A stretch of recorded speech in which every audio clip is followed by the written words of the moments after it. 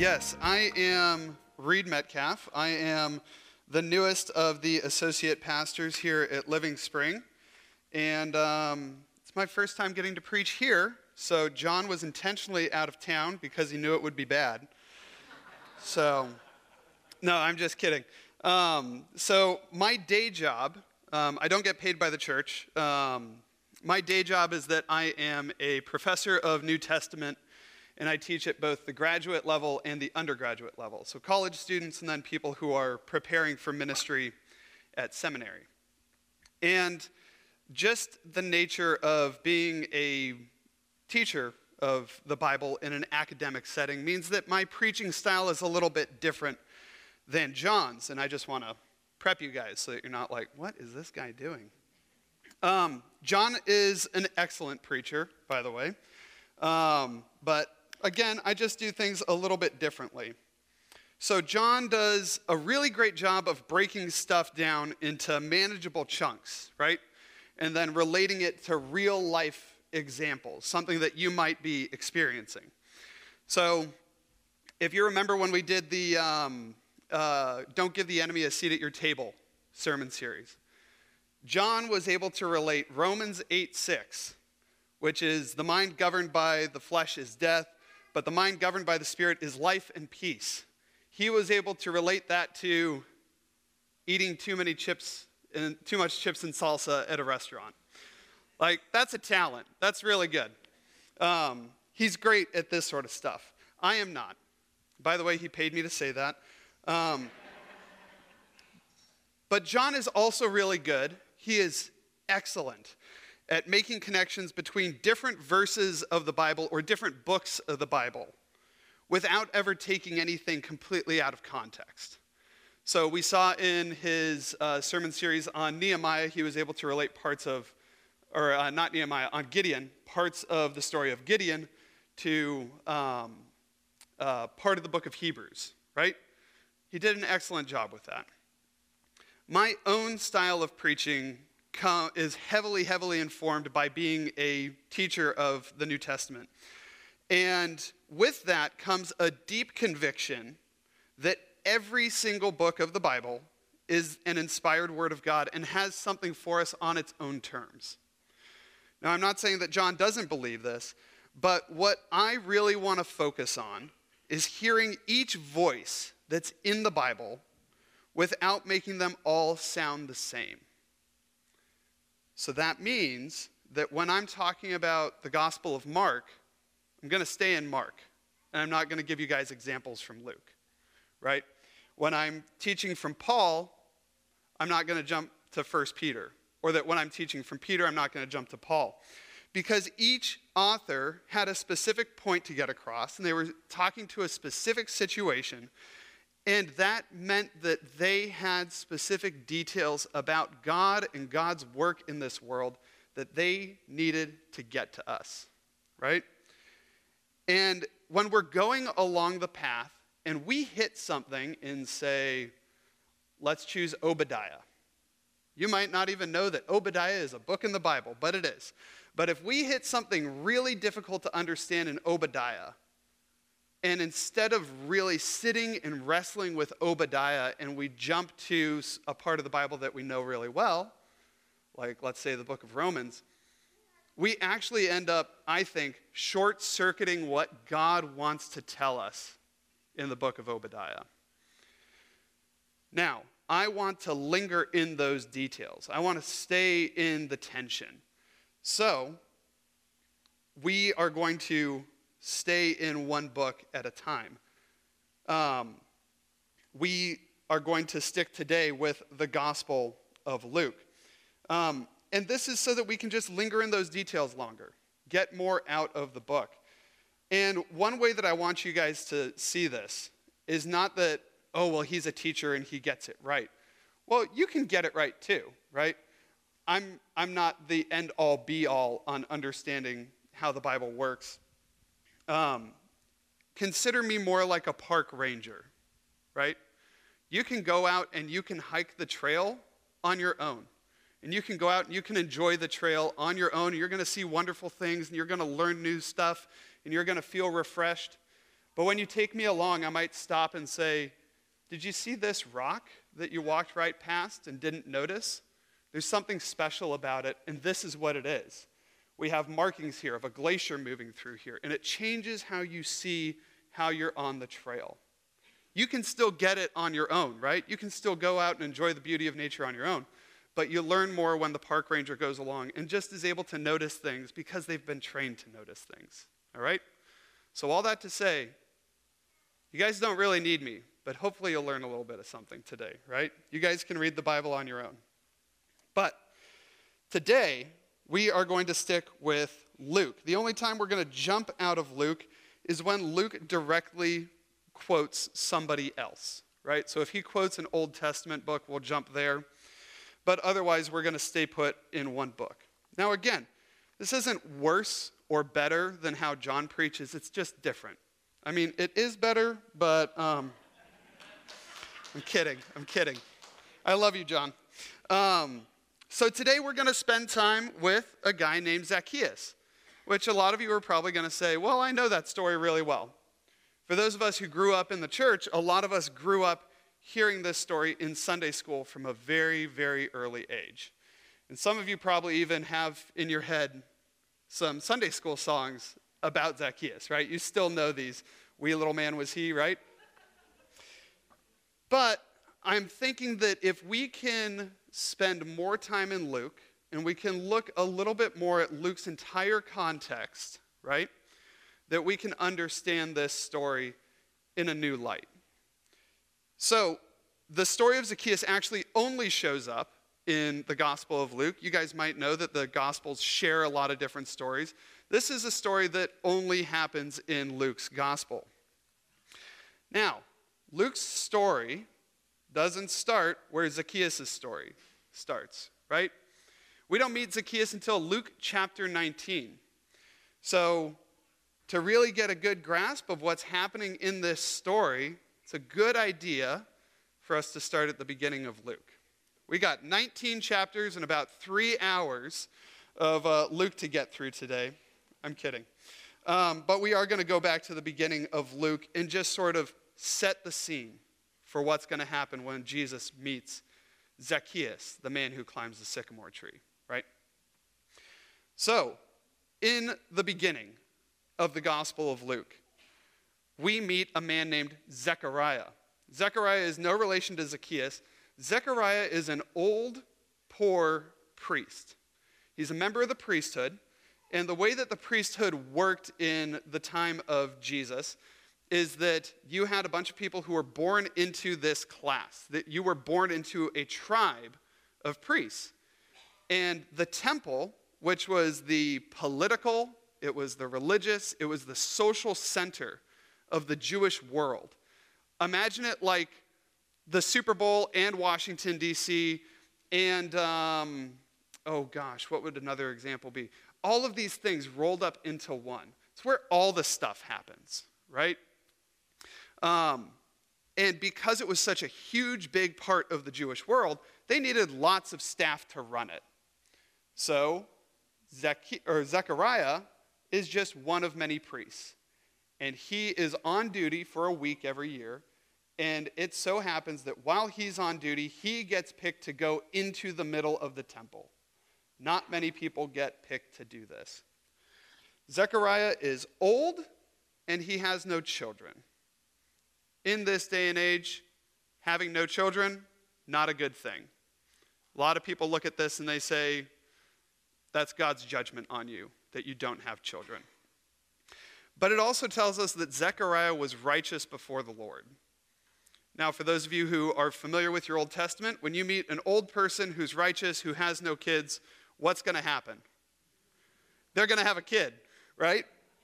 And while Zechariah is in the temple, the angel Gabriel shows up and announces to him, your wife Elizabeth, who is also old, by the way, it says they're getting on in years. That's a polite way of saying it.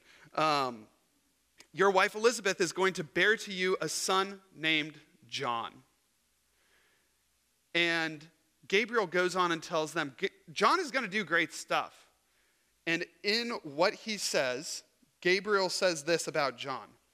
He will turn many of the people of Israel to the Lord their God. He will turn many of the people of Israel to the Lord their God. That's what happens with Zechariah. Zechariah doesn't believe. He goes mute for a little bit. You probably know this story. Then our next scene is that Gabriel shows up later to Mary, a virgin who's not yet married to a man named Joseph. And Gabriel gives her a similar announcement. He says, you are going to become pregnant with God's child. And he says, Gabriel tells Mary, he will be great and he will be called the Son of the Most High, and the Lord God will give to him the throne of his ancestor David. He will reign over the house of Jacob forever, and of his kingdom there will be no end. Now, why do I take us all the way back here to talk about Zacchaeus? Because what I want us to see is that Luke's gospel starts, and it just sort of hits you over the head like a hammer with the fact that God is, at the outset, working to bring his people back to him. It's not just any God, it's the God of Israel, right? It's the God of Jacob, it's the God of David, it's the God of Abraham, and it says, I'm working to bring Israel back to me. Now, what does that mean? Well, Israel, after King David, had really lost their way, they got really corrupt, and they never quite made their way back to God. So that's the start of Luke's gospel. But there's more to it than that. We get to see Mary and Zechariah react to this message about what God is going to do through them and their children. So, Mary, at one point, is filled with the Holy Spirit. When someone gets filled with the Holy Spirit, it's a good sign that they're telling the truth, right? Holy Spirit doesn't tell lies. Holy Spirit is all about truth. Mary gets filled with the Holy Spirit, and she says this in Luke 1, 46 through 55. My soul magnifies the Lord, and my spirit rejoices in God my Savior, for he has looked with favor on the lowliness of his servant. Surely, from now on, all generations will call me blessed, for the Mighty One has done great things for me, and holy is his name. His mercy is for those who fear him from generation to generation. He has shown strength with his arm. He has scattered the proud in the thoughts of their hearts. He has brought down the powerful from their thrones and lifted up the lowly. He's filled the hungry with good things and sent the rich away empty. He's helped his servant Israel in remembrance of his mercy, according to the promise that he made to our ancestors, to Abraham and his descendants forever. Now, one thing that I want to point out is what Mary is talking about here. The people who are low, the people who are poor, the people who are hungry, good things are coming their way because of God. And for those who are powerful and are rich and are well off, things don't look good with what God is doing, right? Zechariah says something similar. When his son John is born, his mouth is open, he's able to speak, and he says, blessed be the Lord God of Israel, for he's looked favorably on his people and redeemed them. He's raised up a mighty Savior for us in the house of his servant David, as he spoke through the mouth of his holy prophets from of old, that we would be saved from our enemies in the hand of all who hate us. Thus he's shown the mercy promised to our ancestors and remembered his holy covenant, the oath he swore to our ancestor Abraham. He goes on and talks about, again, the rescue from enemies and the ability to live righteously. In both of these stories, we see the major themes develop that are going to characterize Jesus' ministry in the Gospel of Luke. And it's this: that God is at work to bring his people back to him, which is what he promised to Abraham and David. And that also God is on the side of people who are lowly, downtrodden, the poor, but God is going to tear down the rich, the powerful, the proud, right? This is the part of Jesus that in the Gospels that a lot of people kind of like to skip over. They're like, oh, Jesus is just so nice. And it's like, well, there's also some harsher words that bite a little bit, right? That God is bringing up those who are low, but he's also bringing down those who are high. For those of you who think, oh, well, that's just Mary and Zechariah, and they kind of disappear from the story, you're right. They don't show up again very much in the Gospel of Luke. But look at what Jesus himself says in Luke 4. This is the only sermon of Jesus in a synagogue that we get to see in the Gospel of Luke. Jesus says, "The Spirit of the Lord is upon me because he has anointed me to bring good news to the poor. He sent me to proclaim release to the captives, recovery of sight to the blind, to let the oppressed go free, and to proclaim the year of the Lord's favor." Now, what's happening here is that Jesus is quoting the book of Isaiah. And in Isaiah, what's happening is that God is promising that he's going to save his people. He's going to restore his people. And this is how he's going to do it, right? He's going to send a Spirit-anointed person to do these things. Good news to poor, release to captives, sight to blind, let the oppressed go free. Again, the picture that we're getting of Jesus and what Jesus is about is that he's showing up to care for those who are barely just scraping by, right? He's taking care of those who don't have power or voice in his society, who live on the outskirts, that aren't in the community, who don't go to dinner parties, who aren't the right people, who don't dress the right way, right? And this image of Jesus continues through the Gospel of Luke. He hangs out with poor fishermen who are not exactly the kind of people that you think, oh, wow, what a great job. He seeks out prostitutes. He touches lepers to cleanse them. He sets people free from demons and sicknesses. And he brings people back into the community who've been outside of the community for one reason or another. Those people who are stuck on the outside looking in, Jesus says, come inside.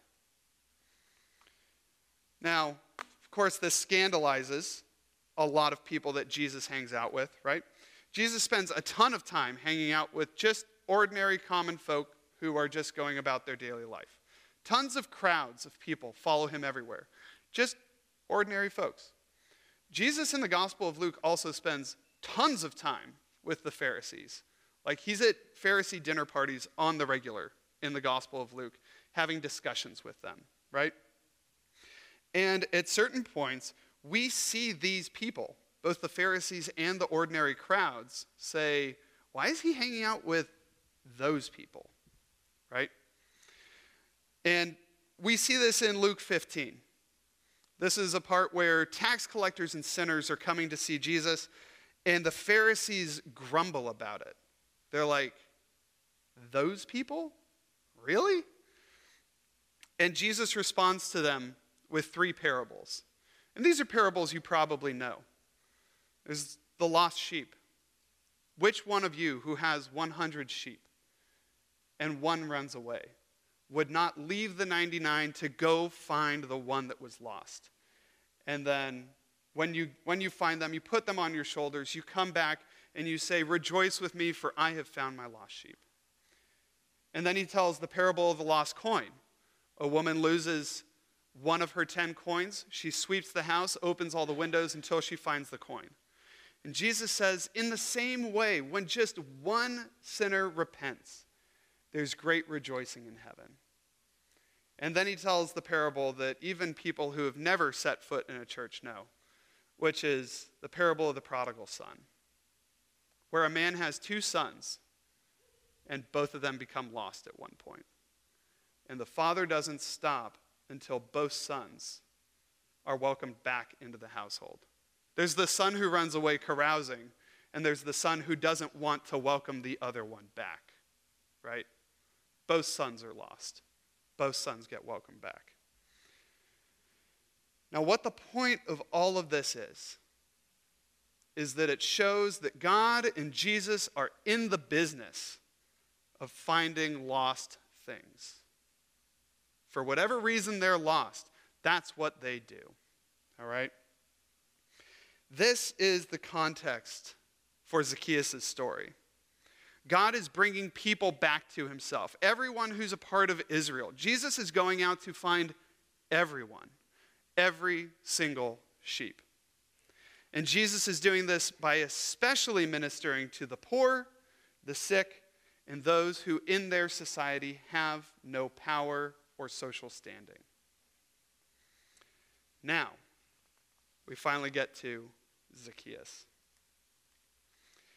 Now, Zacchaeus is a person that we only meet here, these 10 verses of Luke. At this point in the story, Jesus is going to Jerusalem for the final time. Not everyone who's following Jesus gets that this is the final time. But those of us who are familiar with Jesus' story know what's going to happen. But as people are following him, huge crowds are following all the way from Galilee down to Jerusalem. And they're expecting him, when they get to Jerusalem, they expect him to become king. And this is an exciting time for them because they know his teachings. They know he's talking about the kingdom of God and about raising up the lowly and bringing down the mighty, right? So they're expecting, oh man, this guy's going to become king, and he's going to get rid of the corrupt leadership in the temple.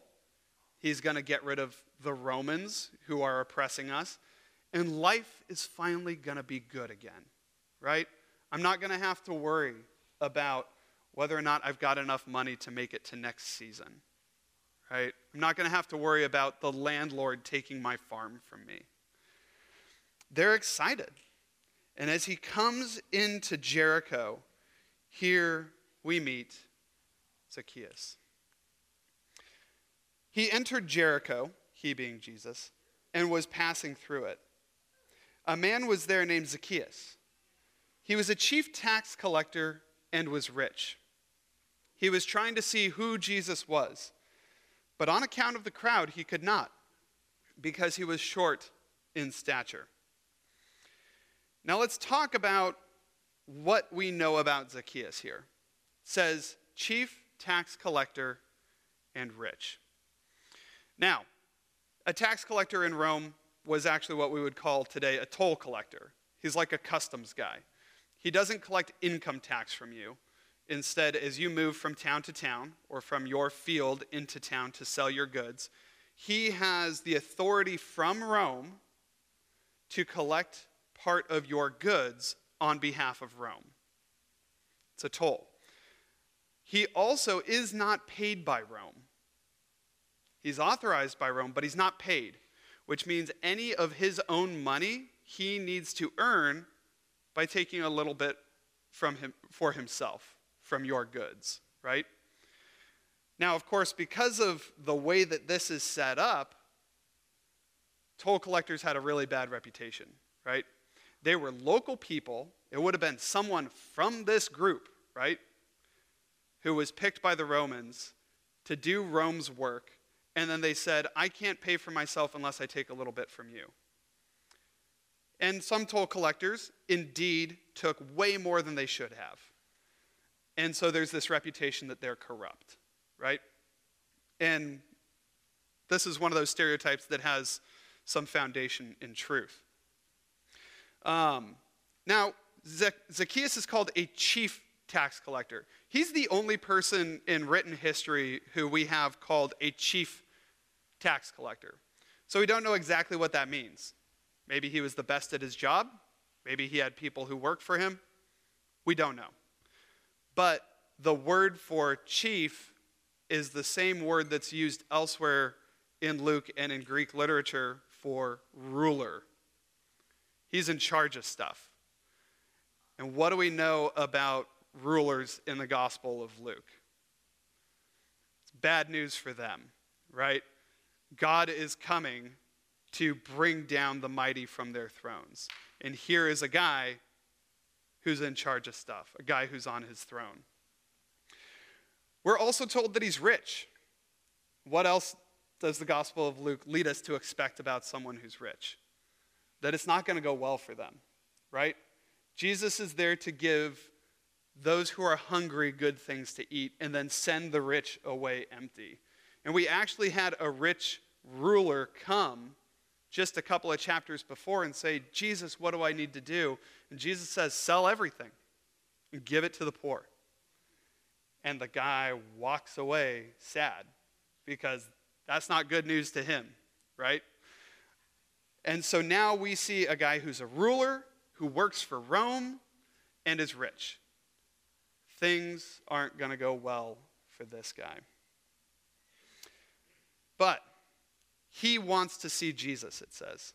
He was trying to see who Jesus was. He doesn't really know who Jesus is. He wants to find out, though.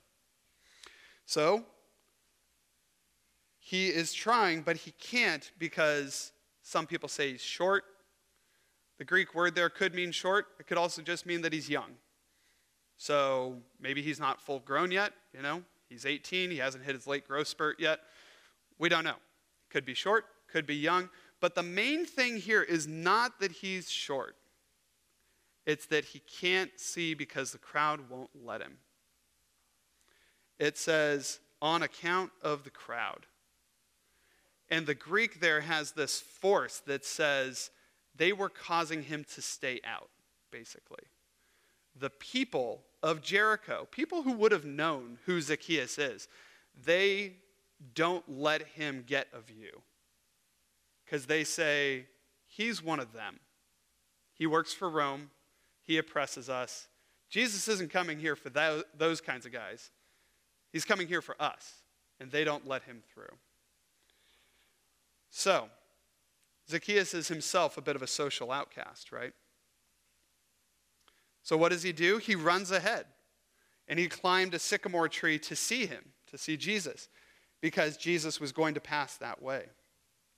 And when Jesus came to the place, he looked up and said to Zacchaeus, hurry and come down, for I must stay at your house today. So Zacchaeus hurried down and was happy to welcome him. Now, I love the irony here that Zacchaeus is like, oh man, I got to go see Jesus. I got to climb this tree. And then what does Jesus do? Jesus comes right up to the tree, and then he looks up for Zacchaeus. Zacchaeus is trying to see Jesus. Jesus is there to see Zacchaeus, right? Jesus knows. Now, at this time, you were known by the company that you keep. Much more so than today. Like, we've heard, oh, you're known by the company that you keep. But in these days, if you ate with people, if you stayed with people, it was more than, oh, I was their guest. It's more of like, we're somehow connected in a deep, almost family-like way. So for Jesus to say, I'm going to go stay with this guy, has the crowd say, he's gone to be with the guest, as the guest of someone who is a sinner. This is not good, right? They're like, what are you doing, Jesus? And now, we've reached the part of the story where you might think to yourself, because a lot of people think this way, oh, well, now we get to see Zacchaeus' repentance, right? We see in Luke 19:8, Zacchaeus stood and said to the Lord, look, half of my belongings, Lord, I give to the poor. And if I defraud anyone of anything, I pay back 4 times as much. If you're following along in your Bible, it probably says something along the lines of, if you're in the NIV, here and now, I will give half of my belongings to the poor. I will pay anybody back.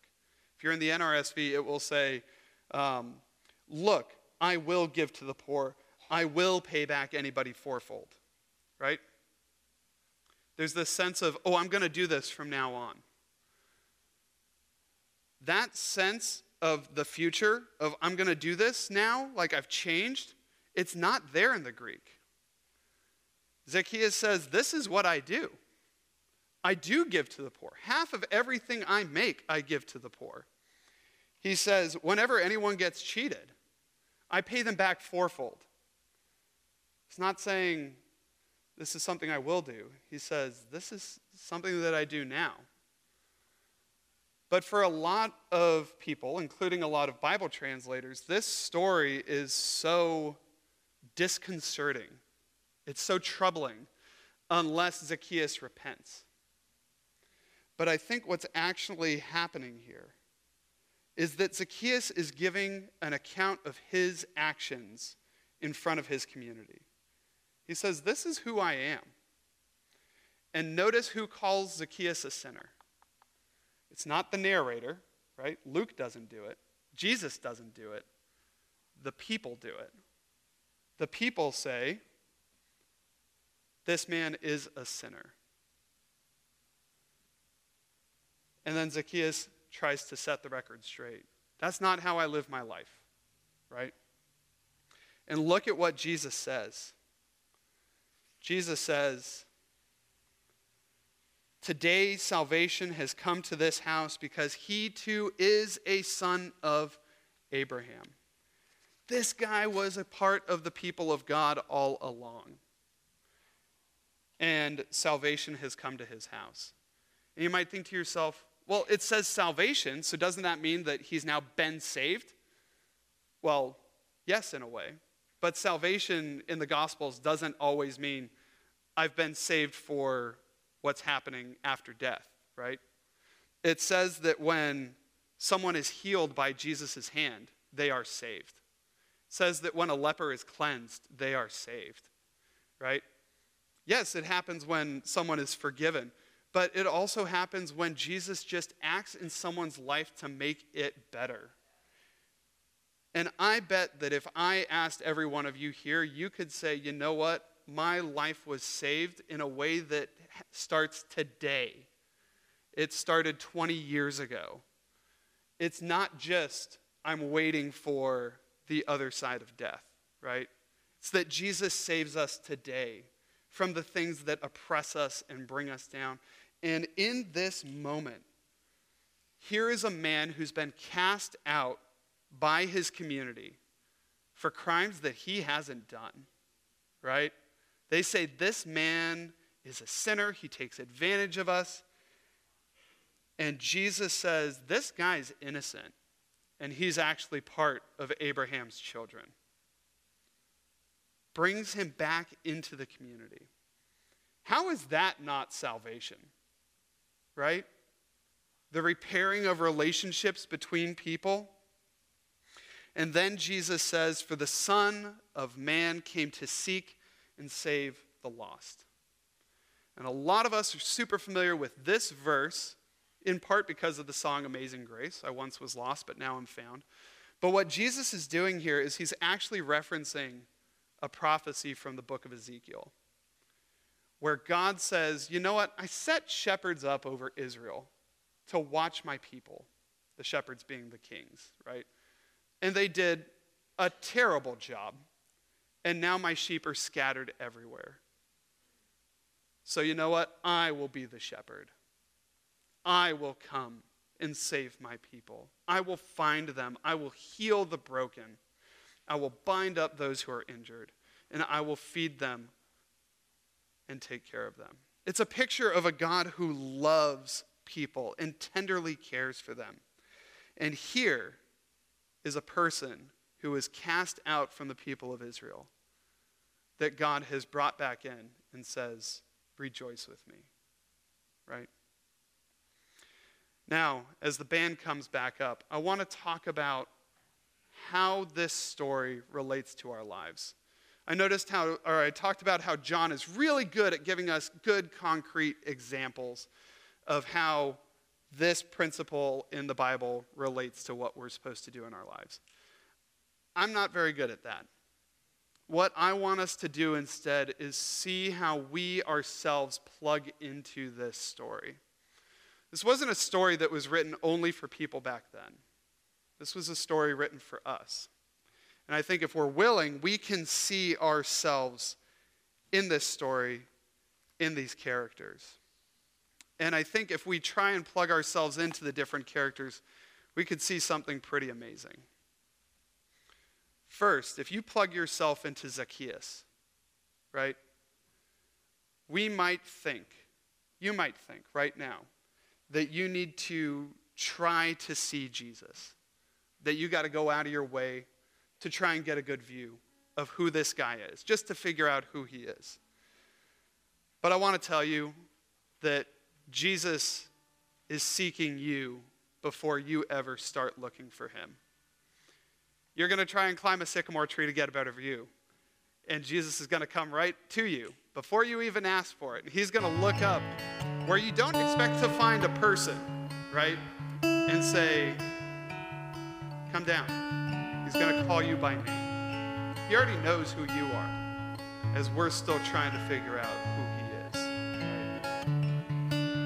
Right? The other thing, it's always easy in the gospel stories to plug ourselves into the sympathetic character, right? It's always a lot more uncomfortable to plug ourselves into the character who might need a little bit of correction. But it's important for us to do it. So how are we the crowd that keeps Zacchaeus from trying to see Jesus? How have we assumed that certain people are not fit for Jesus' company? That we're better or holier than them? There are certain people that we think automatically, just by looking at them, because of their occupation or how they dress or how they carry themselves or where they live, that we are somehow more put together, more the people that God wants than those people are. And whether we mean to or not, we keep these people out of the social circle. That we keep them out of the presence of God. Or so we think. And then we are stunned when Jesus walks straight through the crowd and goes to them and calls them by name. Because we forgot that Jesus came for that outsider, that single lost sheep, that single lost coin, the one brother who's missing, the one who looks different than us.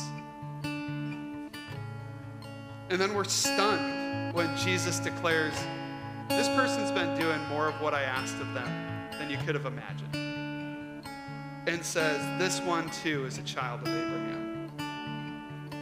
So I think that we need to ask ourselves whether we're going to be willing to see people the way that Jesus sees them. Whether we will have the heart to care for the outsider, for the poor, for the lonely. And I think that this is a question that we as Christians need to ask, not once, but every day. Are we going to be the people who sees Jesus the way, or who sees people the way Jesus sees them? And then to go back to Zacchaeus one last time. Are we willing to respond the way that he did? When Jesus calls his name, he hurries down that tree. He receives Jesus with joy. And he lives the way that Jesus had been teaching people to live. Zacchaeus does care for the poor. He does bring himself low for the sake of others.